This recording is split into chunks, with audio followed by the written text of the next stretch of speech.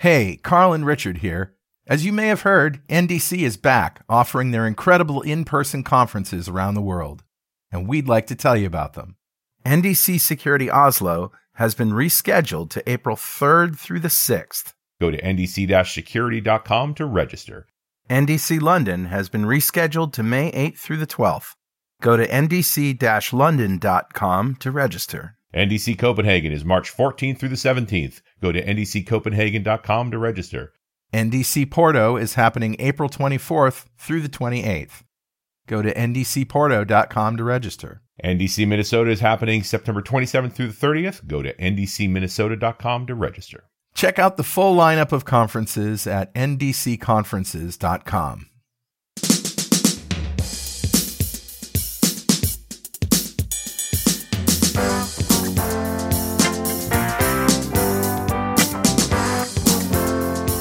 Hey, we're here. I'm Carl Franklin, and the reason I didn't say welcome back to .NET Rocks is because this is sort of like a simulcast between .NET Rocks and the .NET Show.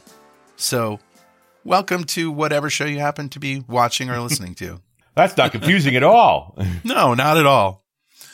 How are you doing, Richard? I'm all right. I'm, doing the thing of course, it's midwinter here and it's freezing cold, and the furnace packed it in a couple of days ago. So, oh, nice. We've been using little space heaters to warm things up, and which is fine. We're warm enough, but space heaters are noisy. So I ran the space heater in the studio to get it to a decent temperature, and then took it out. Well, yeah. I mean, wintertime is the worst time to call up the furnace repair guys because they love trudging out in the winter, and they're not busy at all. They're not busy at all. No. Oddly enough, most people don't care if their furnace is broken in the summertime. How are you doing, Mark Miller? I'm doing great, but I'm just suddenly now painfully aware that the temperature around Richard is going to be gradually cooling as we do this show. That's right. So you hear a little teeth chatter. We'll see what happens with that. From the Canadian direction. I did have a snowfall background, but then I saw the purple in your backgrounds and for the people watching the .NET Show. Right. So I changed to a purplish bluish background there you go. We're all doing the purple thing. I've come to appreciate that purple LEDs show up well on modern cameras, where a lot of other colors do not show up that well. That's right. Today I learned. That's awesome to know. Mm-hmm. How did you not know that with the color of your mustache in goatee? Well, he's talking about LEDs though, and my daughter used to dance on stage before COVID, and they used to have this dance in Costa Rica where they would light it, and they would put all these really obnoxious red and blue LED lights going back and forth alternatingly on, and you couldn't get any quality video of the kids dancing. Right. It was just absolutely crazy. Yeah, so I put these together with the purple. I'm just thinking purple LEDs. Those are for me now. Awesome. Well, that was enough chit chat. Let's get started with Better Know Framework. All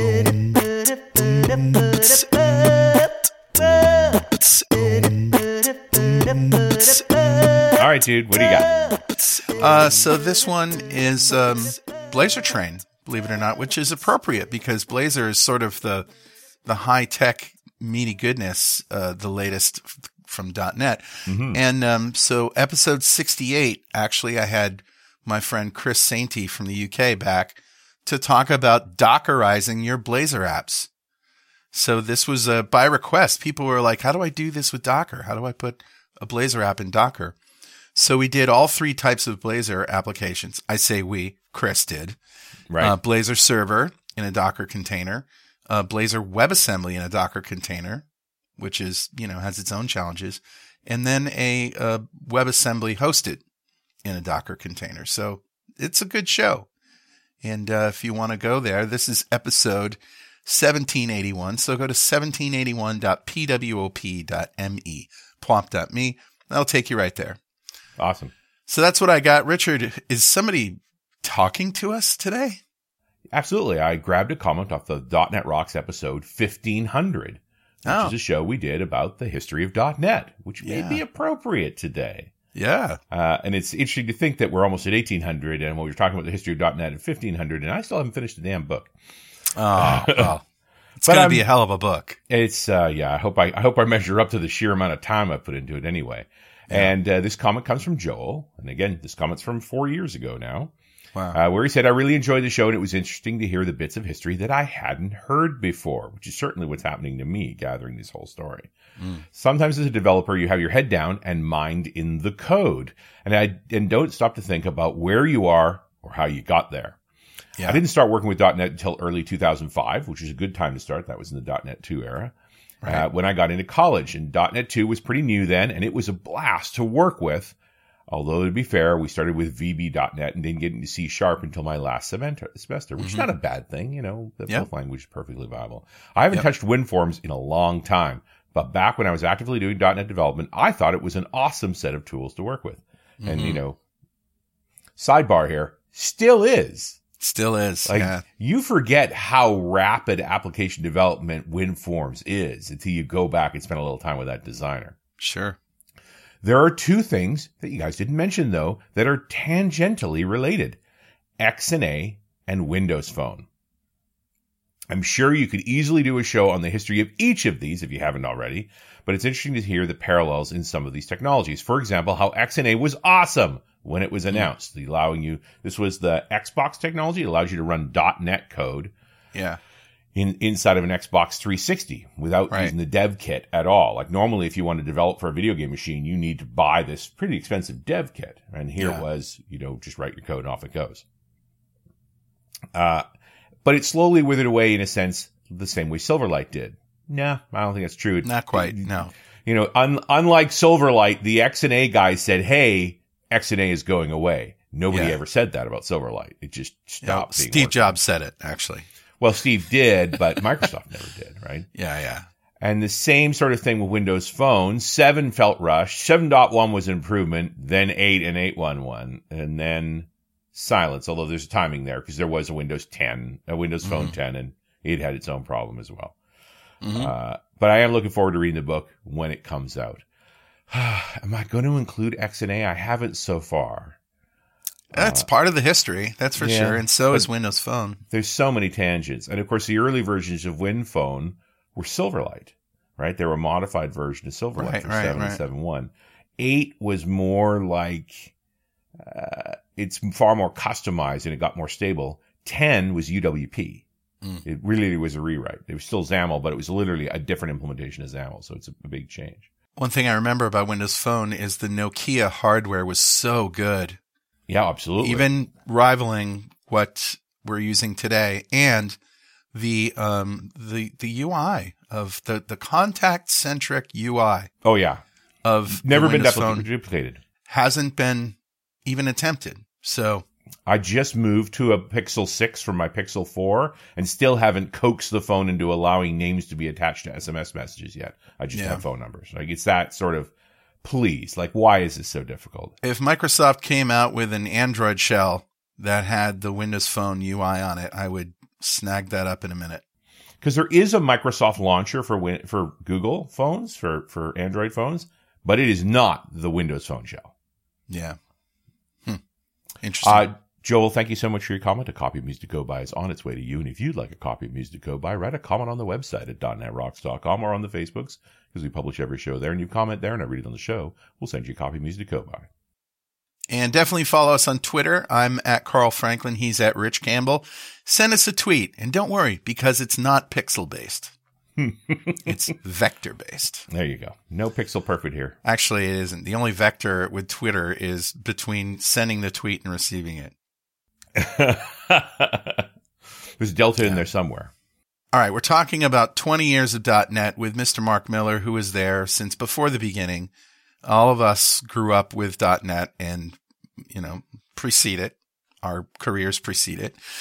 So we've already said hi to Mark. I don't know, Mark, do you want to introduce yourself formally, or should I give you an introduction with your bio? Or I can say hi to kids. I'm Mark Miller. I work at DevExpress. I manage the CodeRush team, but DevExpress does lots of things: controls, frameworks, things like that.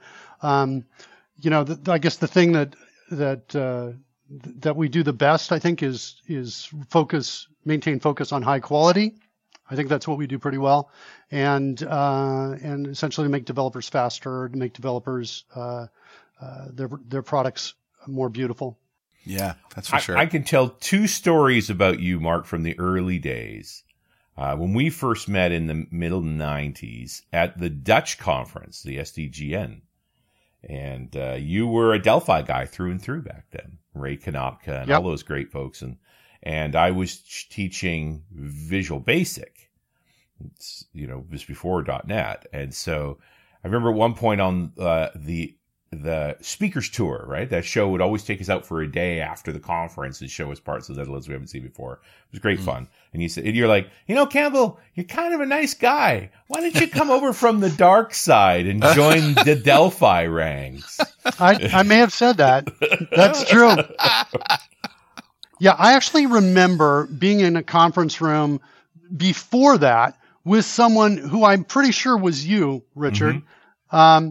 And because he looked like you, and because of the answer he gave me to my problem, which I'm pretty sure was you.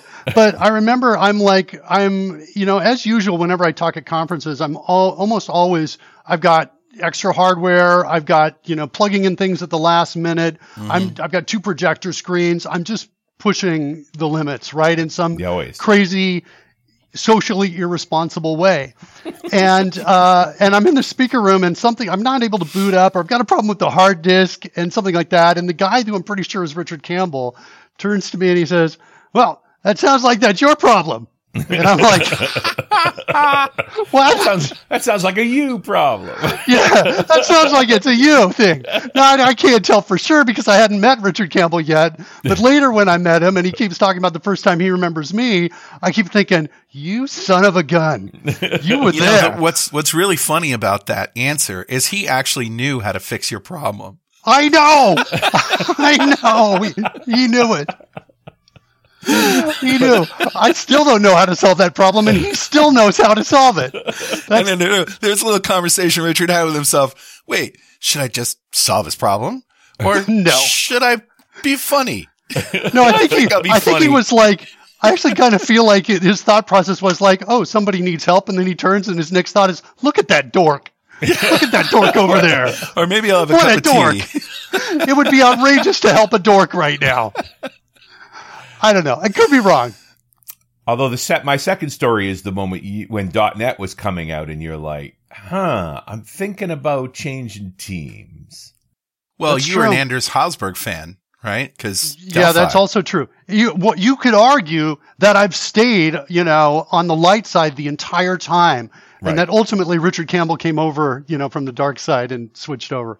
But the light is Anders Hosberg, apparently. Right. Exactly. Well, I'll tell you, there's a strong correlation between like a beautiful language design and his presence at a particular company. Right? Yeah, I can't argue with that. Funny. Delphi had a beautiful design to it, and C# is like getting, I think, crazy good. Yeah. Like I think in this last release from Microsoft, both in Visual Studio and in C#, I'm seeing like kind of just a leapfrog from where they normally do. Normally they come out and here's an incremental thing, here's some feature, here's the design, and I would look at it and I'd be like, okay, it's incremental and it's small. But I feel like with VS 2022, they have reached really far, and while everything is not maybe as perfect and as polished as it's going to be, right? It's the answer is it's going to be, right? And you can see it. They are like, it's almost like, it's metaphorically a little bit like a foot has stepped on the moon, right? If you want to go back in time, right? They've just done a number of remarkable achievements. They're focused on, I think it feels like they're focused on simplicity of code, on helping you write the code out, faster. I just think they're doing I just think that team has done a really good job in the last whatever year or so that they've been working on this. I got 2 comments. First of all, loving the sort of minimalist approach, as you said, removing cruft, making any kind of application just a few lines, and be able to work, hiding all the using statements, for example, that you're going to use, and turning on null checking by default in Visual Studio. Just wonderful things. But also going back to what you said, I remember checking out Delphi in the VB days because you couldn't help it. If you were using VB4 at the time, it was really slow because of hardware at the time, and everybody was like, oh, we want it to be compiled. We want it to be compiled. And the Delphi people were like, I'm not having that problem because it was like a compiled language. So, but VB4 was also the 1632 split and the redoing of the VBXs into OCXs. And it was the commification of VB, and it was slow. It took a beating. So getting back to the story, I was checking out Delphi, but the thing that kind of turned me off, or not turned me off, but I wasn't used to, was the way that the event handling worked. There was always the sender object and then the arguments class, right? I don't remember what they were called, but when .NET came around, I totally recognized that pattern from Delphi. And that's probably a direct result of Anders. Sure. Yeah, no, I think there's a lot there. I also think, by the way, as long as we're talking about, folks who are doing amazing work, Chuck Jaski he was like number 2 over at Borland, under Anders. Mm-hmm. And if you look also at his work as he moves from place to place, right? You start seeing, similar kinds of correlations and trends between high quality, right? Those two work together at Borland. I don't think they work together as closely at Microsoft. I don't know, but you kind of have this sense that both are focused on quality. And I think to a large degree, simplicity of implementation, simplicity of what is delivered as well. And I think it's good. I think it's good. Our friend Lino Tadros was also there. Right. I'm not sure what he was working on. Maybe it was Turbo Pascal. I'm not sure either. But I think that's probably safe and fair to say that it was probably Delphi, actually, I think.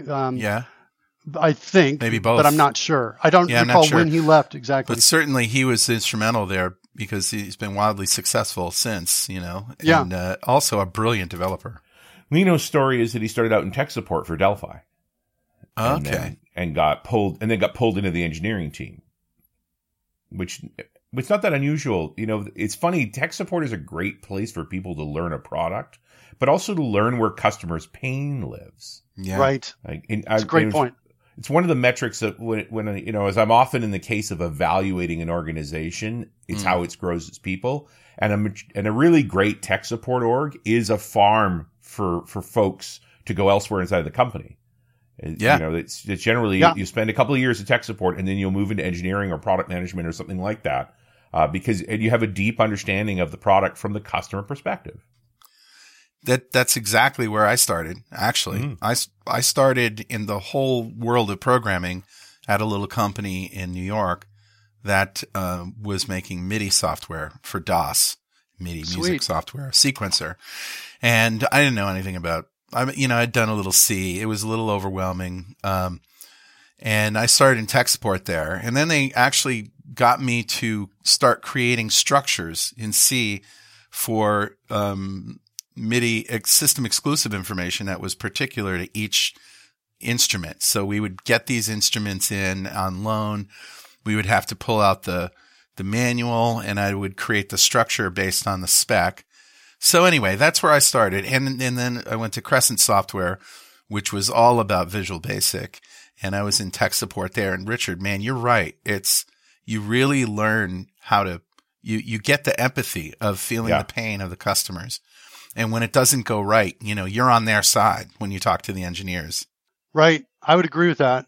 And the other thing I would point out as well is it changes the way you write code, right? If you spend any time doing documentation or anything that faces the customer, like tech support replies, things like that, right? You start to learn what takes a long time to explain. Yeah. And as you're writing code, you start to think about, okay, how long will it take to document this? How long is it going to take to, support this if we don't tell people what's going on right now in this moment? Right. If we don't somehow give them some discoverability. So I just think it makes you a better developer, right? To spend time in these other supporting areas, right? It makes you more mindful of, okay, sure, we can get a product out and we can get it in a lot of people's hands, but we can end up losing money because the tech support burden is too high. Right. Right. Well, or people are returning it because they don't understand it and they don't like it, that sort of thing. Yeah. But it's also a great mechanism. And I think some tech support orgs are really good about saying, here is our number one call item. Like, let's get this on the work list for reducing the number of calls around this topic. Mm-hmm. And I've also seen some architects great about going to tech support and saying, where's your biggest pain point right now? Like, let's make sure it's in the pipeline because, the business of software, of making money on software is both that sales and reducing cost of support. Right. It's all encompassing. Yeah. It's not just getting the feature working. Yeah, but the being and also the feature utilization, right? Like stop having a party when you ship it. Start having a party when you can see the people who are using it. Right. Mark, I want to ask you this question. This is probably we could do this before the break. I think we have enough time. Mm-hmm. Tell me about how you got involved with DevExpress and therefore in .NET. I know our mutual friend Richard Morris hired you, who also happened to save both of our lives quite honestly. Oh, that's true. Yeah. Well, I had my own company. It was called Eagle Software at the time, and I was creating and making Delphi, coders for Delphi on my own then. And Richard Morris and I started talking about what we were going to, about the possibility of maybe coming over to DevExpress. I was looking. This was around the time that I told Richard Campbell, I'm thinking about going to the dark side, I think is what I said to him or something like that, right? I'm thinking about going over and switching over, because .NET's coming out, that sort of thing.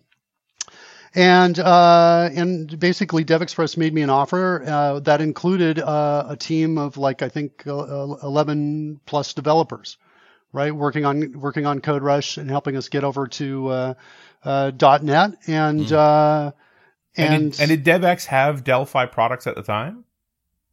Yeah, I think they did. Yeah. They started with controls for Delphi. As a matter of fact, I think they still support it. They do. They're the VCL controls. Yeah, so they still support those Delphi controls. And so one of the components of that, I think I may have told you guys this story before, but it was a kind of interesting development story, is that one of the components of that is I rented an apartment in Las Vegas. And I started rotating the devs in to live in that apartment for a few weeks at a time while we were writing code. It was like, that's cool. It was kind of like a dorm room almost, except for we were writing code. And I was obnoxious. Dustin Campbell was there, by the way. He's at Microsoft on the Visual Studio team now, but he was there. And I remember on the weekend, they'd be out by the pool and I'd be like, you guys have no commitment to the project. What are you doing? What are you doing? What did you do today? You were gone for we were like seeing a movie, some movie came out, something like that. Green Lantern. I don't know. And I was like, get back in there and get to work. So Mark Miller, Taskmaster. Yeah. So, they were doing mostly VB controls, right, at the time? No, they were doing Delphi controls, and they decided they wanted to switch over to support .NET. That was the move. I swear I saw that they had VB stuff. Maybe it was just, yeah. No, I think they might have had some ActiveX things for a moment, for a brief moment during the transition. They might have targeted VB stuff, but I think my understanding is that the essence of all of that is that they were supporting .NET development with controls for both VB developers and C# developers. That was what's really interesting, from historical perspective, looking back now, that there were companies, like Crescent Software, right, that got bought by Progress. See what I said there? Progress, Richard? I did that for you. Nice. That got bought by Progress Software. And, there was others that were, VB centric, and they had all these COM controls. And I would venture to say that, they had a very difficult path moving from COM to .NET. And so they had to, because of backward compatibility and stuff, folks like DevExpress were pretty much starting fresh. And, building .NET controls. And you don't hear as much from the other companies these days. Right. Well, one of the transitions that occurred at that time that actually DevExpress was pretty smart about, I think, or at least in retrospect, they took the lead on it, and everybody else either had to follow that lead or they had to, fade away. And the lead was essentially to make the decision that when you bought the controls, you would also get the source code. And that was up to that point, that was something that did not happen. Except at Crescent Software was always giving the source code. The problem was it was mostly an assembler. That is a little scary. It's a little scary. But potentially fast, I suppose. Yeah. Yeah, if you were building OCXs back then, it was pretty low level stuff. You didn't write it in VB, that's for sure. Yeah. You talk about the evolution of .NET, and here we are 20 years in, and how well it's thriving. Part of it is that they rewrote the underpinnings, right? That we have a new modern implementation of the framework and the language. Roslyn was a reboot effectively of the language, admittedly with, for the most part, almost perfect backward compatibility. But they really did get a chance to rewrite the language. Most of the time, we would have made a new language by now. Visual Basic, beginning to end, 1991 to 1999. It's 8 years. And it feels like a long time, but it was only 8 years. And here we are 20 years in. And it doesn't feel that long, really, because they've done such a good job of keeping it contemporary. I would totally agree with that, especially with the recent changes. I'm looking just through the changes in the language. I'm just thinking, good job, right? I remember I was at a conference it was like a language conference in San Francisco, I think. And Mads Torgersen was there.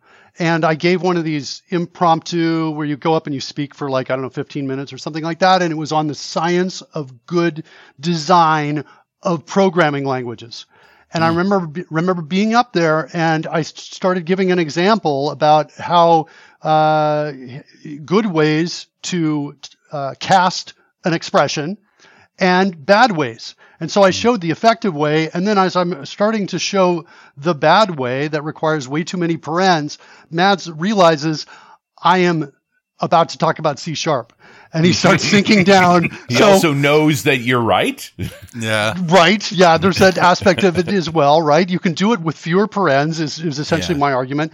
But I don't know if that was, at all influential or pivotal, but I would love to think that opened up eyes in that presentation, and people started thinking, okay, how can we use less in the language? Regardless of how they got from point A to point B, I think I love point B. I think point B is beautifully done. Knowing Mads, I'm guessing that he was also thinking the same thing and was probably actively changing it. But this is the point in the show where we got to take a little bit of a break. So guys, hold on while we pause for this very important message. Time is of the essence when identifying and resolving issues in your software. And our friends at Raygun are here to help. Their brand new alerting feature is now available for crash reporting and real user monitoring to make sure you're quickly notified of the errors, crashes, and front-end performance issues that matter most to you and your business. Set thresholds for your alert based on an increase in error count, a spike in load time, or new issues introduced in the latest deployment, along with custom filters that give you even greater control. Assign multiple users to ensure the right team members are notified, with alerts linked directly to the issue in Raygun, taking you to the root cause faster. Never miss another mission-critical issue in your software again. Try Raygun Alerting today and create a world-class issue resolution workflow that gives you and your customers peace of mind. Visit raygun.com to learn more. Their simple usage-based plans start from as little as $4 per month, with unlimited apps and users. That's raygun.com to start your free 14-day trial. We're back. It's .NET Rocks, and Richard Campbell is here. Howdy. And Mark Miller is here. We're talking about the history of .NET, but we're really focusing on Through the Eyes of Mark Miller, who has been here since the beginning. We can't have a show on, the history of .NET without talking about .NET's dark years. And is it safe to say that Steve Sinofsky is the Lord Vader of the Sith movement that attempted to turn .NET into JavaScript. What do you think, Richard? Is that a weird metaphor? It's a weird metaphor, and he didn't try and do that per se. I mean, I think Sinofsky's concern was that he believed in the idea that there were Windows developers. Yeah. Right? And often people who lead certain products, like I remember when there was a group of folks at Office that were looking for Office developers. Yeah. Right? It's just that that's not how developers think, right? You generally ask a developer, what do you do? What kind of development you do. They usually speak about their language. Their language right? and their tools, They're a Delphi developer, but you don't hear them say, I'm a Visual Studio developer. They say, I'm a C# developer working in Studio. That's sort of the tone. And so as soon as you associate a product like that with a developer, you're making a false assumption about what a developer is. And so I think Sinofsky's concern was that he believed that there was such a thing as a Windows developer, and that they had become .NET developers, that was a problem. And what he was really doing was he's trying to sell Windows. He was always concerned about protecting Windows. Remember, he's the guy who cleaned up the Vista mess. Right. That's his claim to fame. He was an Office guy. And when Jim Ulchin fell on the sword for Vista, which was not Ulchin's fault, but he did fix it and take the hit for it, for better or worse, Steven Sinofsky stepped into that breach and made Win 7, which is a beloved version of Windows. Great, there's version. Two ways about that, right? Yeah. And then the iPad appeared, and he saw that as an existential threat. And so now he it was. It was. That's a great question. It was because Microsoft didn't really have a good way to develop, apps for iOS devices. And it was either what we ended up with now, which took a long time, or the JavaScript approach. Well, one would argue Microsoft still doesn't have a great way to make iOS applications, but Microsoft had been dabbling in tablets for a long time, right? They had made various kinds of tablets well before that. True. And as they had with phones, right? They had been making phones for a long time. Then the iPhone appears in 2007, is, soundly mocked, and then takes over the market because it is the final manifestation of the smartphone. I mean, fundamentally, smartphones have not changed since 2007. They're a slab of black glass. They have been ever since. Sometimes they're bigger, sometimes they're smaller, sometimes they have 1 camera, 2 cameras, 3 cameras. Wow, that's too many cameras. But really, that's all it is, right? It's the end of the path. We've had more or less the same phone for 15 years. Mm-hmm. Microsoft's dabbling in tablets for years. Expensive devices. You saw me. I had one of the motion computing devices and so forth. Yeah, yeah. And then the iPad comes out. It's beautiful. And the iPad is cheap, right? Remember at the time, if you go back to 2010, when the iPad first appears, the race for the $500 laptop is on, right? And to get a laptop down under $1,000, it's got to be made of plastic, super cheap parts. It's bulky, they're horrible machines. And then the iPad comes out and it's $800 and it's gorgeous. Yeah. Right? It's stunningly beautiful. And everybody's like, put a keyboard on it, which they didn't initially wanted to do, but eventually did. But that's the threat there was we've been trying to do tablets for ages. They've already eaten our lunch on the phone side. Mm-hmm. They're going to do this again. Right? And I just set that as the stage for why they reacted so strongly. You just got the Windows ship righted. It's understandable, but we have to tell that story of build, build where it was all about Windows 8. Let's tie it back to the .NET side of this, okay? Right. So now you understand, I just said that as context. That's why they're freaked out, and they're trying to make a tablet version of Windows. We have to address the tablet issue in Windows. Right. Then there's thoughts on Flash, right? Jobs puts out his letter, which fundamentally under the hood is Flash is killing batteries in iPads, and that is unacceptable, right? And admittedly, Flash wasn't such a crappy piece of software. It would not have been a problem. And the way to solve it was to banish the plugin. And again, the issue around plugins was a real issue. They were insecure. Every one of us doing tech support for family had somebody whose address bar in their browser had been replaced by an exploit plugin. Yep. Right? That was the norm. And banishing plugins actually solved this problem. but it also murdered Silverlight. Yeah. And at that point, Microsoft, the sin of the death of Silverlight is not that Jobs killed Silverlight. The sin is Microsoft's response to that. Right. That's what people are to this day still upset about. Because largely they didn't respond because they were focused on this existential threat around tablets. And so Sinofsky's view of the landscape as a non-developer, right, as someone who really was about creating these big products, said, well, if we cannot run .NET on iOS, because his only view of running .NET on iOS was Silverlight, then we need a common programming. There's going to be a common programming platform, and that common programming platform is JavaScript. And the one thing you cannot program JavaScript, you cannot program with JavaScript, is Windows. Right. And that's the drive for WinJS. Is we have to recognizing that JavaScript's gonna win. And look, guys, it's 2022. It's still pretty freaking popular. Yeah, and the way I perceive it these days is if you are a project lead who has an opportunity to decide on language, you don't have an existing dev team that already has a set of skills and so forth, you get to pick on a greenfield app, which doesn't happen that on. You have to have an answer for why aren't you writing this in JavaScript, right? Like you don't have to have an answer for why aren't we writing this in Delphi.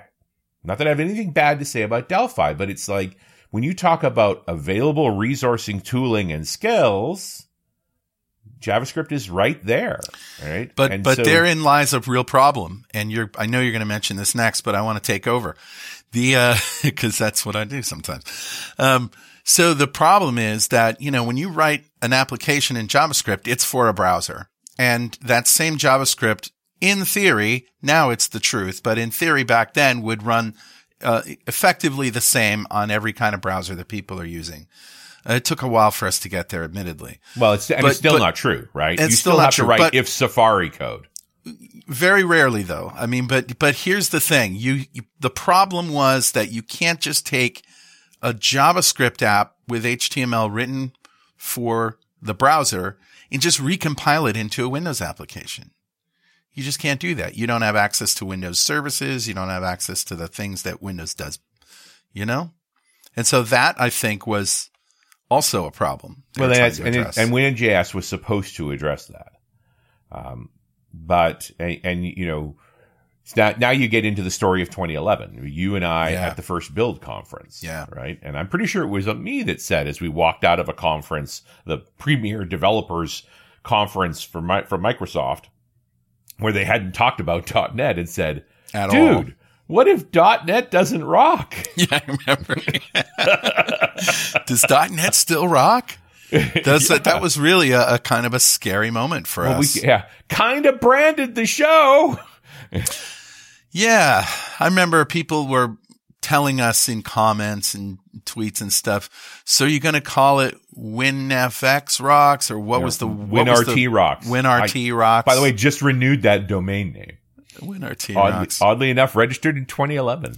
So you guys at DevExpress, Mark, were, part of that whole history. You were at that show. What was going on at DevExpress during those years?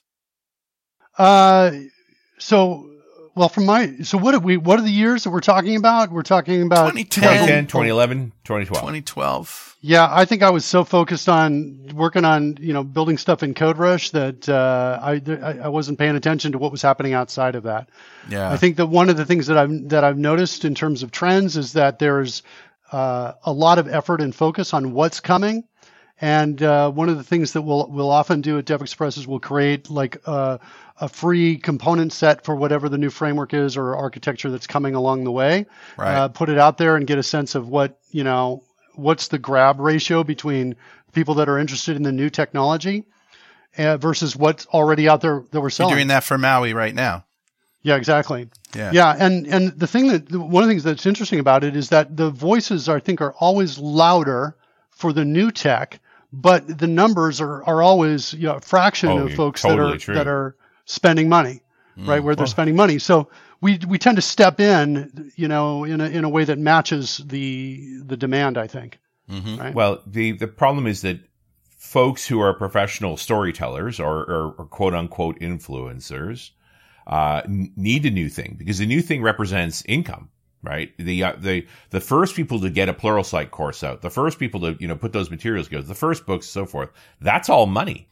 And they have the largest loudspeaker. So of course, a small number of people put that out. I'll give you another Sinofsky story that it speaks to that exactly. One of the first times I ever saw Steven Sinofsky was at an event. It was at a Microsoft event, and he was talking about Dr. Watson and the new monitoring that was going on inside of Microsoft. Microsoft was much more public about their consumer experience tools and the like. Just to clarify, Dr. Watson is the technology inside Windows that it was a Windows monitoring tools. So when he had a crash, it would send feedback back to Microsoft, so they could. Yeah. They were making sure they were addressing the most common problems, right? And so here's a bunch of RDs and MVPs and so forth sitting in a room with Steven Sinofsky, who's talking about this, and we're talking about IE8. And he goes, "How many people here use bookmarks in your browser?" The whole room puts up his hand, right? I mean, because we're all tech folks. We use bookmarks, right? Especially in that era. And he goes, "Here's the telemetry on IE8 around the world. 2% of the market uses bookmarks. 98% of in-use IE8 installations have 0 bookmarks." And he said, "Now, what do you think I'm going to do for IE9? And he says, "I'm not going to work on the bookmark component at all," which, by the way, they didn't. It's exactly the same component in IE9 that was in IE8. Is that when Bing showed up? Because obviously the answer to no bookmarks is a better search engine.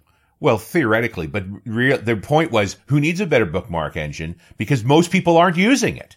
But but the point that Sinofsky was making is, if I listen to influencers, I work on these minority features. Right. Sure. Although I will say that if you don't have enough data, a small number of people using it can be misunderstood as the feature is somehow bad.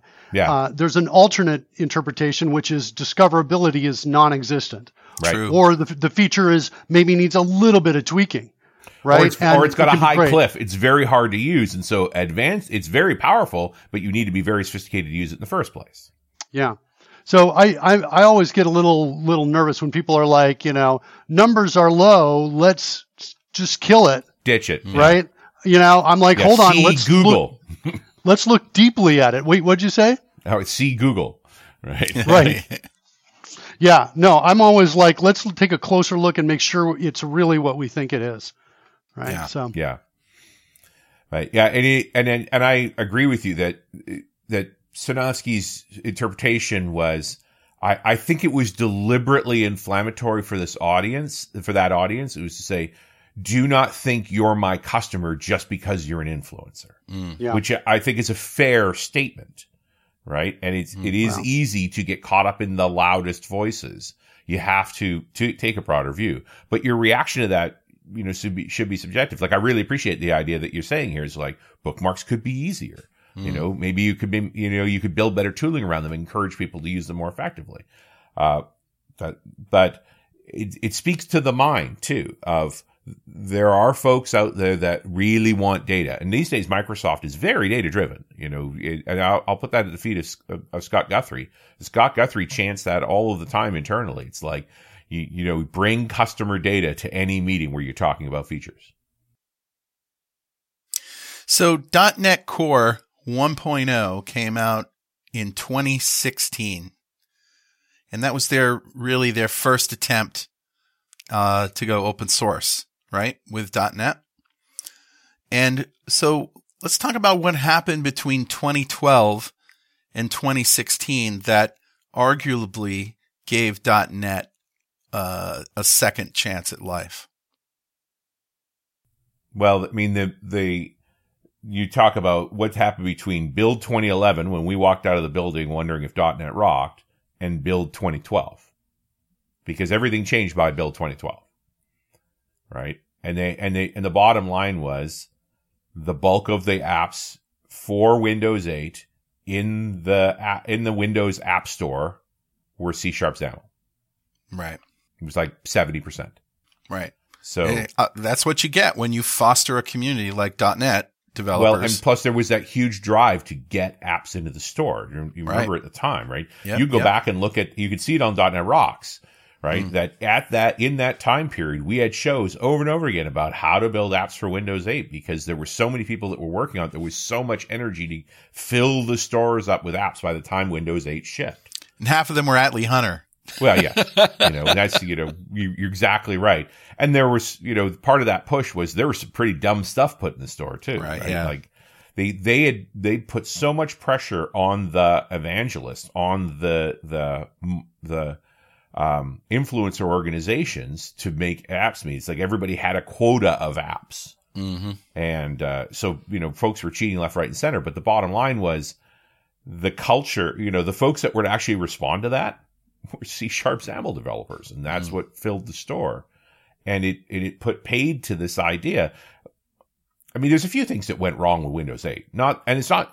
Only one small part of that is the product. Mm-hmm. It starts with people deciding on an operating system. The bulk of the sales that Microsoft's going to make for an operating system are enterprise, and enterprise people don't like surprises. No. If you want them to consume a product, you get them involved pretty early on. It's in your best interest when you launch a product to have a bunch of enterprise folks on the stage with you because they've been part of the beta program and they've already got it in the field, right? And people feel more comfortable. And Boeing's has 10,000 seats running on this for the past 4 months, and they've had success. Like those are all the metrics that sell a product like that. And Apple's MO was to have an unveiling. But they're also and they didn't talk about a product. Right? Right. Yeah, you're right. But this is, Apple can keep a secret until they unveil things. Let's do that with Windows 8. Yeah, there's a number of attempts, I think, to kind of mimic what Apple was doing. But I felt like they were, I don't know if this is fair to say or not, but I'll tell you what, this is how I felt. I felt like they were led by people who didn't actually understand what Apple was doing. Right? If you look at the Windows 8 start screen, it's got all of this color is used all over the place for all of these icons. All the icons have different colors. Then they've effectively taken color away as a means of communication in their start screen. And they even the background was brightly saturated, as I recall. Yeah, it was. And so you're like, this idea of saturation having meaning is gone. It's the equivalent of overloading your brain with noise. Right. But from, I think, their internal perspective, it felt like they were saying, well, this looks just like what Apple's doing. They've got icons all over the place, things like that. We've got an app store just like Apple has. We pushing to fill it up. The numbers are matching. The things kind of look similar, but it feels like it was without a fundamental understanding as to what was actually happening and why it was successful. Cults, right? You ever heard the term cargo cult? I don't think so. So cargo cult comes from World War II, when during the Battle of the Pacific, the Americans and the Japanese, when they were hopping from island to island through New Guinea. And so they'd land on these islands with the native population that was there, that were largely non-technical population. And the Seabees would show up. They cut an airfield in the jungle so that they could stage resources. And so this huge amount of wealth poured into these islands during the war, with aircraft and so forth, bringing in supplies and so on. And they did their best. The local population would reap some benefit from this. They'd get chocolate and food and things like that. Then the war ended and everybody left. And folks found the native population was like, well, for a while there were these things going on and food would come out of the sky. So they started building airplanes out of wood. Not that they could fly, but they looked like an airplane. Like they would do the rituals that had been taking place during the time when the cargo would arrive. They were cargo cults. Classic mythology. Well, I don't understand what was going on, but I appreciated the benefits from it, so I try and replicate it without understanding. Yeah, and that's what I saw in Windows 8 at the time. I just remember also in the first iterations of Windows Phone, similar problems, right? Where there were sharp corners all together with high contrast on areas that you weren't actually supposed to look at, and low contrast on areas where you were supposed to look at, like number of messages that you get in, things like that. right? And the early release of the Windows Phone, people were like, I remember having a conversation with an evangelist, and he's like, "Look at how great this is," and I'm shaking my head. It's not, and it's not the same. It's not the same as something that's carefully designed. Yeah. So that's what I felt. I felt like there was a lot of people who were signing off on things were missing a fundamental understanding of what it was they were actually missing. What they the didn't Windows have. Phone UI could have been better with color and contrast. I give you that. But the whole contact centric way that it worked to me was so much easier than having a message screen and a phone screen and a contact screen and a this screen and a that screen. Depending on what you want to do, you go there and then you look up the contact you want to talk to or whatever. And you know what I mean? It just made so much more sense. I want to talk to this person, and then I get all of the options of what I can do for them. I don't know. That made a lot of sense to me. But anyway, let's talk about how the renaissance of .NET happened after all of this. Richard? We did do you remember the show we did at NDC London when it was still in the Docklands, which means it really should be called NDC Docklands because that's most NDC East Japipi, London. Yeah. With Mads, when Mads was there, and he was talking about working on .NET Core and Roslyn and being open source cross platform, and this sort of they were fighting hard to get to that parity point that all the features in C# had been implemented, Core had the things, and we talked about this idea of a Cambrian explosion. Like you have set the stage in 2016. You've set the stage now so that you can innovate on this language in an entirely different way. Mm-hmm. Because, I mean, the reason they did Roslyn when they finally did Roslyn was that it was costing them too much to not do Roslyn. Right? I mean, there is a fundamental philosophy that no language is truly mature until you can write a compiler for your language in your language. Which is very an inception-y, but that should have happened in 2005, and it didn't. And by that time, they had so much of a code base built up, they couldn't afford to do it. The real reason Roslyn finally got written was that they were now stuck writing the compiler twice, once for the compiler and once for Visual Studio to do IntelliSense, right? That it had to be able to parse .NET code to be able to give you the correct squiggly lines. And that, what finally got them the budget to redo C# in C# as the Roslyn project was the cost made sense because they were already doing everything twice.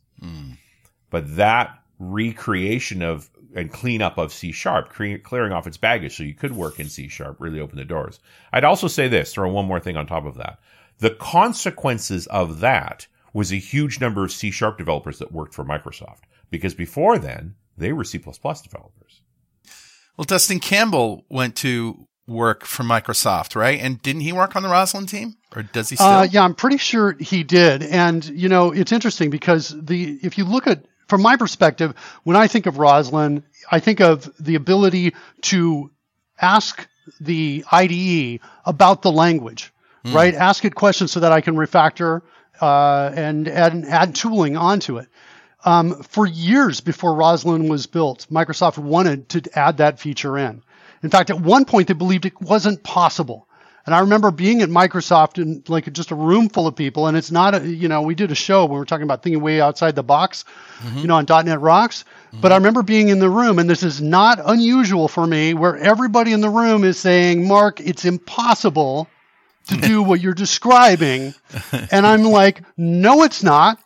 And, right. And at that point we were talking about having essentially a universal, way of representing all languages, essentially is what we were talking about. At the very least, we were talking about, representing XAML, C# and Visual Basic in the room.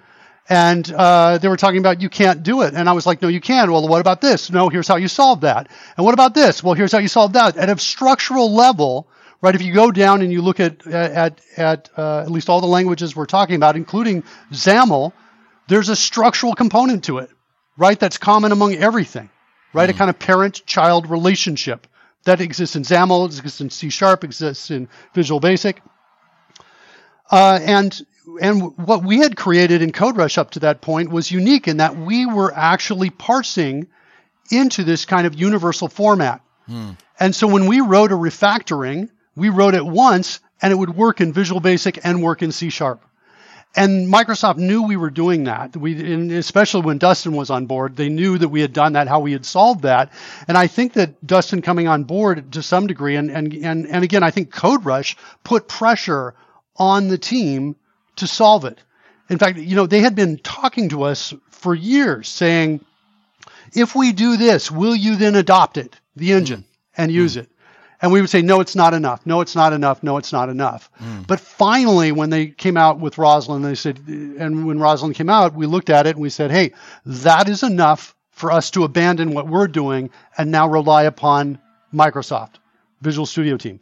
The cool thing about that from our perspective is we didn't have to write or worry about that anymore. And for free, we would get all the updated changes as the language changed. Yeah. Whereas in the old days, we had to catch up that whole time. Well, Roslyn predates .NET Core, right? The project had actually been around for quite a while. And in fact, it was floating on Coplex. It ended up, this is before Microsoft really understood open source, and the legal teams created, a non-trivial number of problems around all of this. Do you remember there was a period, and we actually explained this on .NET Rocks, where you couldn't include Roslyn with your project. You had to have the user download Roslyn based on the Go Live license.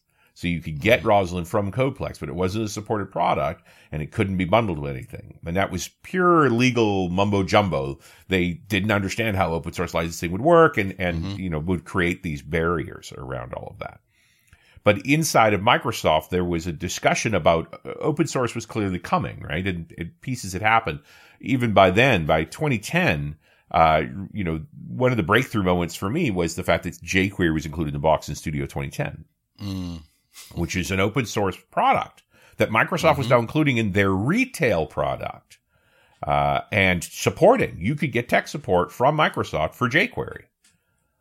And that, it was a hugely stressful moment. And I bring that up because this open source conversation, like, why did they make .NET Core? What was the tipping point for all of that? Right. And it was that there was pressure on to make open source. They were starting to make open source solutions. They created MS OpenTech, this separate group that was making sure that open source projects that were out there worked well with .NET. Yeah. But also was a place for them to start open sourcing code. And so new things that were being built could be open source. MVC had always been open source through Codeplex. Right. Then Entity Framework decided to go open source. Now, Entity Framework had shipped several versions as a closed source product. And that meant, this is the thing that a lot of folks don't understand and why I end up doing talks around this. When you're a closed source project at Microsoft, it's not just that the source code is closed. It's that it's covered in patents. Part of your job as a developer at Microsoft is to file patents on innovations within the things you've worked on. And those patents have some value to them, and they can't just be thrown out. You can't treat them willy-nilly, or you put yourself in a situation where you threaten all of your patents.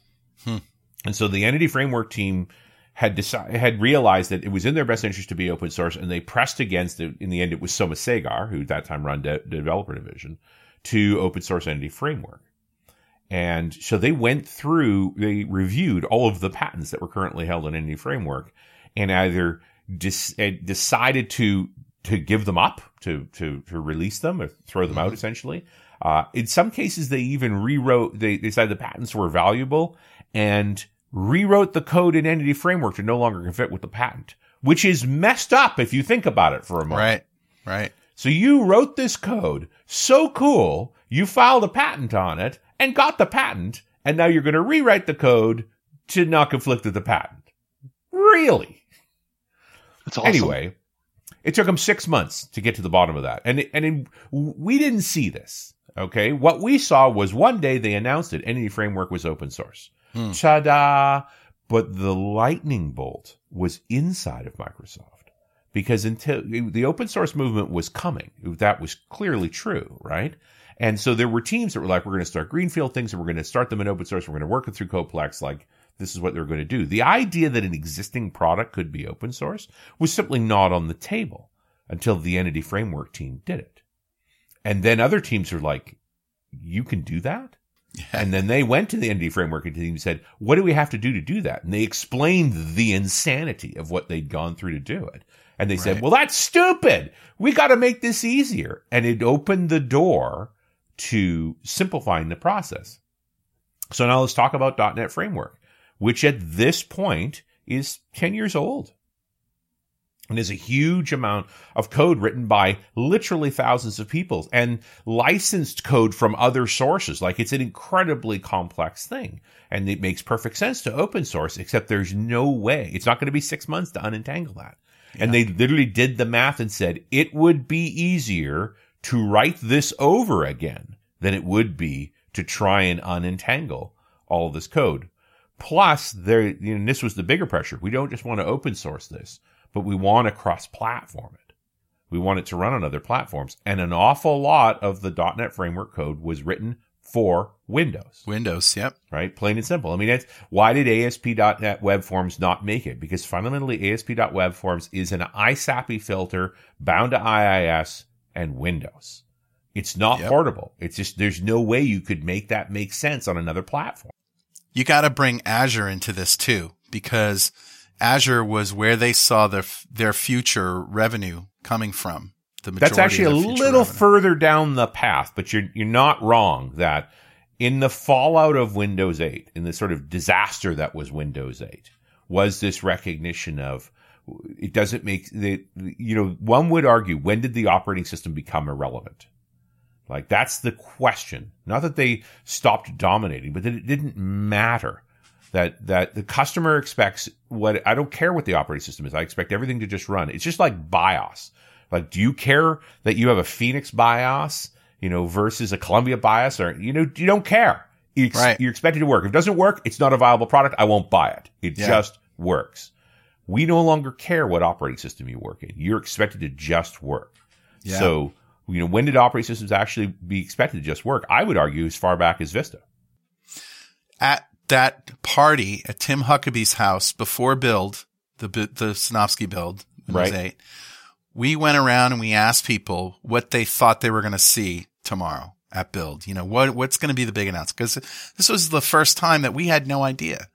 And I remember Atlee Hunter saying, by Windows 9, Windows will be completely free. And, it wasn't exactly right. No, but he was pretty much right. But pretty much to your point, though, that, nobody has to pay for Windows pretty much anymore. Well, the enterprise does, right? Yeah.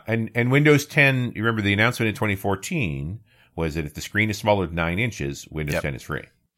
So the 9 kind of had something to do with that. Well, there was no 9. Yeah. yeah. Because it conflicted with 9.5, 9.8, 9.8C. That's why they didn't use 9. I don't know what that means, but okay. Well, versioning numbers. Oh, okay. It was going to create a problem with versioning numbers, which is why they skipped 9.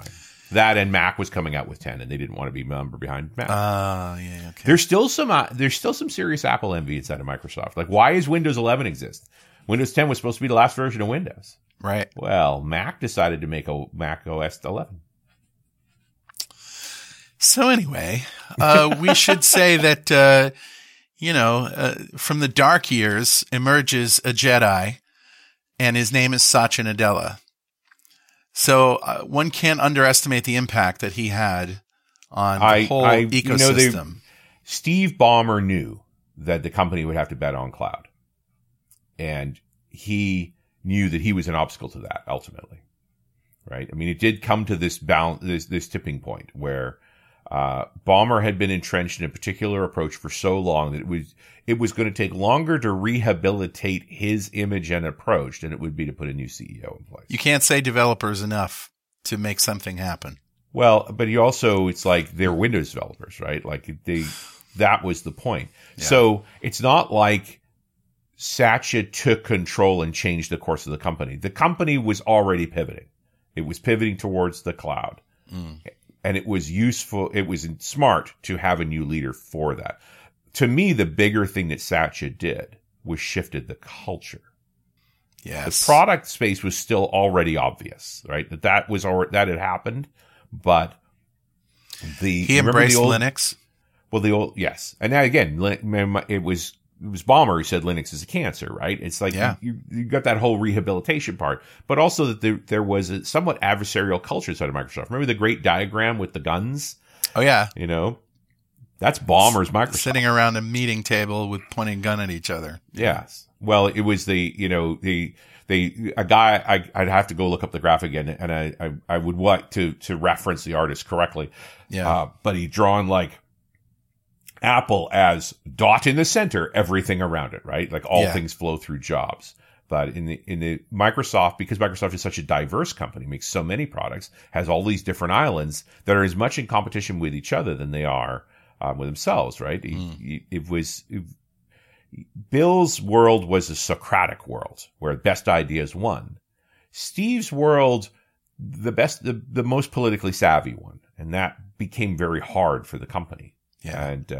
And Satch's rule was there's one Microsoft, and you don't fight with each other. Like that's not how you do things. It took a while. It's taken a while. I mean, here we are in 2022, but it's a kinder, gentler Microsoft. So obviously embracing Linux was good for Azure because they can offer more low-cost services than running Windows on the back end. Well, to this day, right? If you're working in core, which of course we in theory all are, you're able to implement and run on any operating system you want. If you try it, run on a Win instance in Azure and look at your bill for the month and run the same thing under the same load on Linux, and you'll save about 30%. Right, and it's going to work just fine. Theory, yeah. Well, it is. I mean, you don't hear about issues between Windows and Linux services running core. Yeah, on Azure. Depends on how it's implemented. You can do stuff that is still Windows dependent if you do it that way. And there are some the differences under there. So it's always the brownfields that have migrated to core and then try and then push up and then run into you can run into issues. So Mark, before we jump off here because we've arrived at the end of the story, how did that embrace of open source affect DevExpress as far as your perception is? Yeah, I don't think it affected us. Well, I think from the standpoint of being developers, like on a team, I know I was looking at that with some envy, right? And I was asking internally, could we do the same thing for CodeRush? I've actually been rethinking that again. I've re-entered that whole mindset again in the last couple of weeks. I've been thinking I am really leaning towards an open source of CodeRush. But I think that was the impact of it, right? The impact is that it kind of, you see that there's a ton of benefits that they're gaining from doing this, right? And I think among those are quality, right? They're getting more quality reports in, and I think they're getting more community involvement, community feedback, as well. Yeah, yep. Right, exactly. And I think those are incredibly valuable. Right. And I think I think there's another piece to it as well, is that if you as a developer know that what you're creating is going to be looked at by thousands of developers, I think you work a little harder. You focus a little more. You make sure that before you check in, right, not only are all the tests passing, but it's like code that you would be, proud of, or at least comfortable with having your name on. It's what you said at the beginning of the show. You're going to comment it well because you don't want to get emails and calls from developers who don't understand what a line of code does. Yeah. So I think that from that standpoint, we were already releasing the code for all of our controls. It was just CodeRush was the one that we weren't doing that for, right? So I think from my perspective, I am envious of the benefits they're gaining from that decision. And it's something that I would definitely move towards, but we have a few licensed things as well that would need to be unraveled. Right? We were talking about that earlier. Yeah. So. Yeah, well, that's where we are in 2022. We have this amazing platform that goes everywhere, and new tools like Blazor, which I think is the future of .NET Web technology, if I may be so bold, and in terms of, dominance eventually.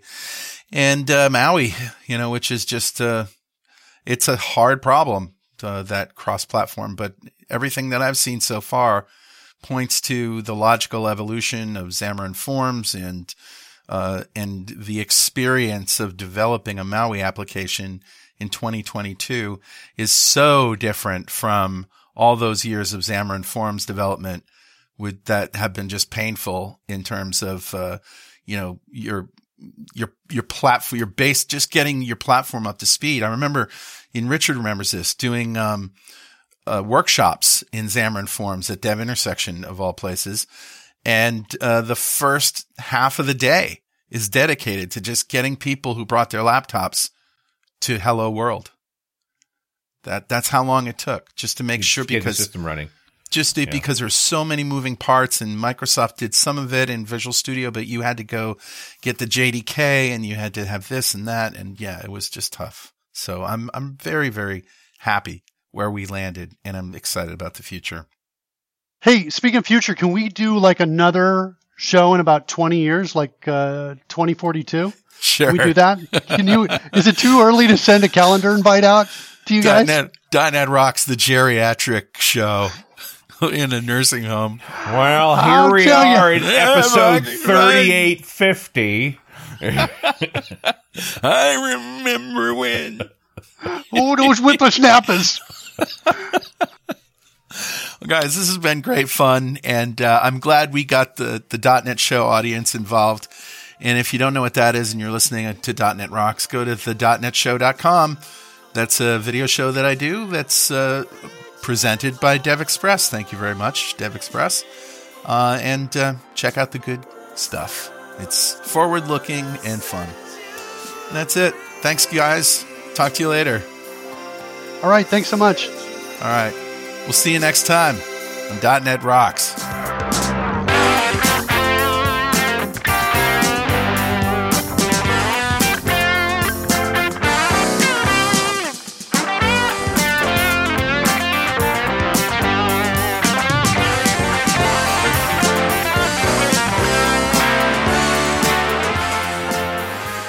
.NET Rocks is brought to you by Franklin's Net and produced by Plop Studios, a full-service audio, video, and post-production facility located physically in New London, Connecticut, and of course in the cloud. Online at pwop.com. Visit our website at dotnetrocks.com for RSS feeds, downloads, mobile apps, comments, and access to the full archives going back to show number 1, recorded in September 2002. And make sure you check out our sponsors. They keep us in business. Now go write some code. See you next time. Got a transmitter banned by the FCC.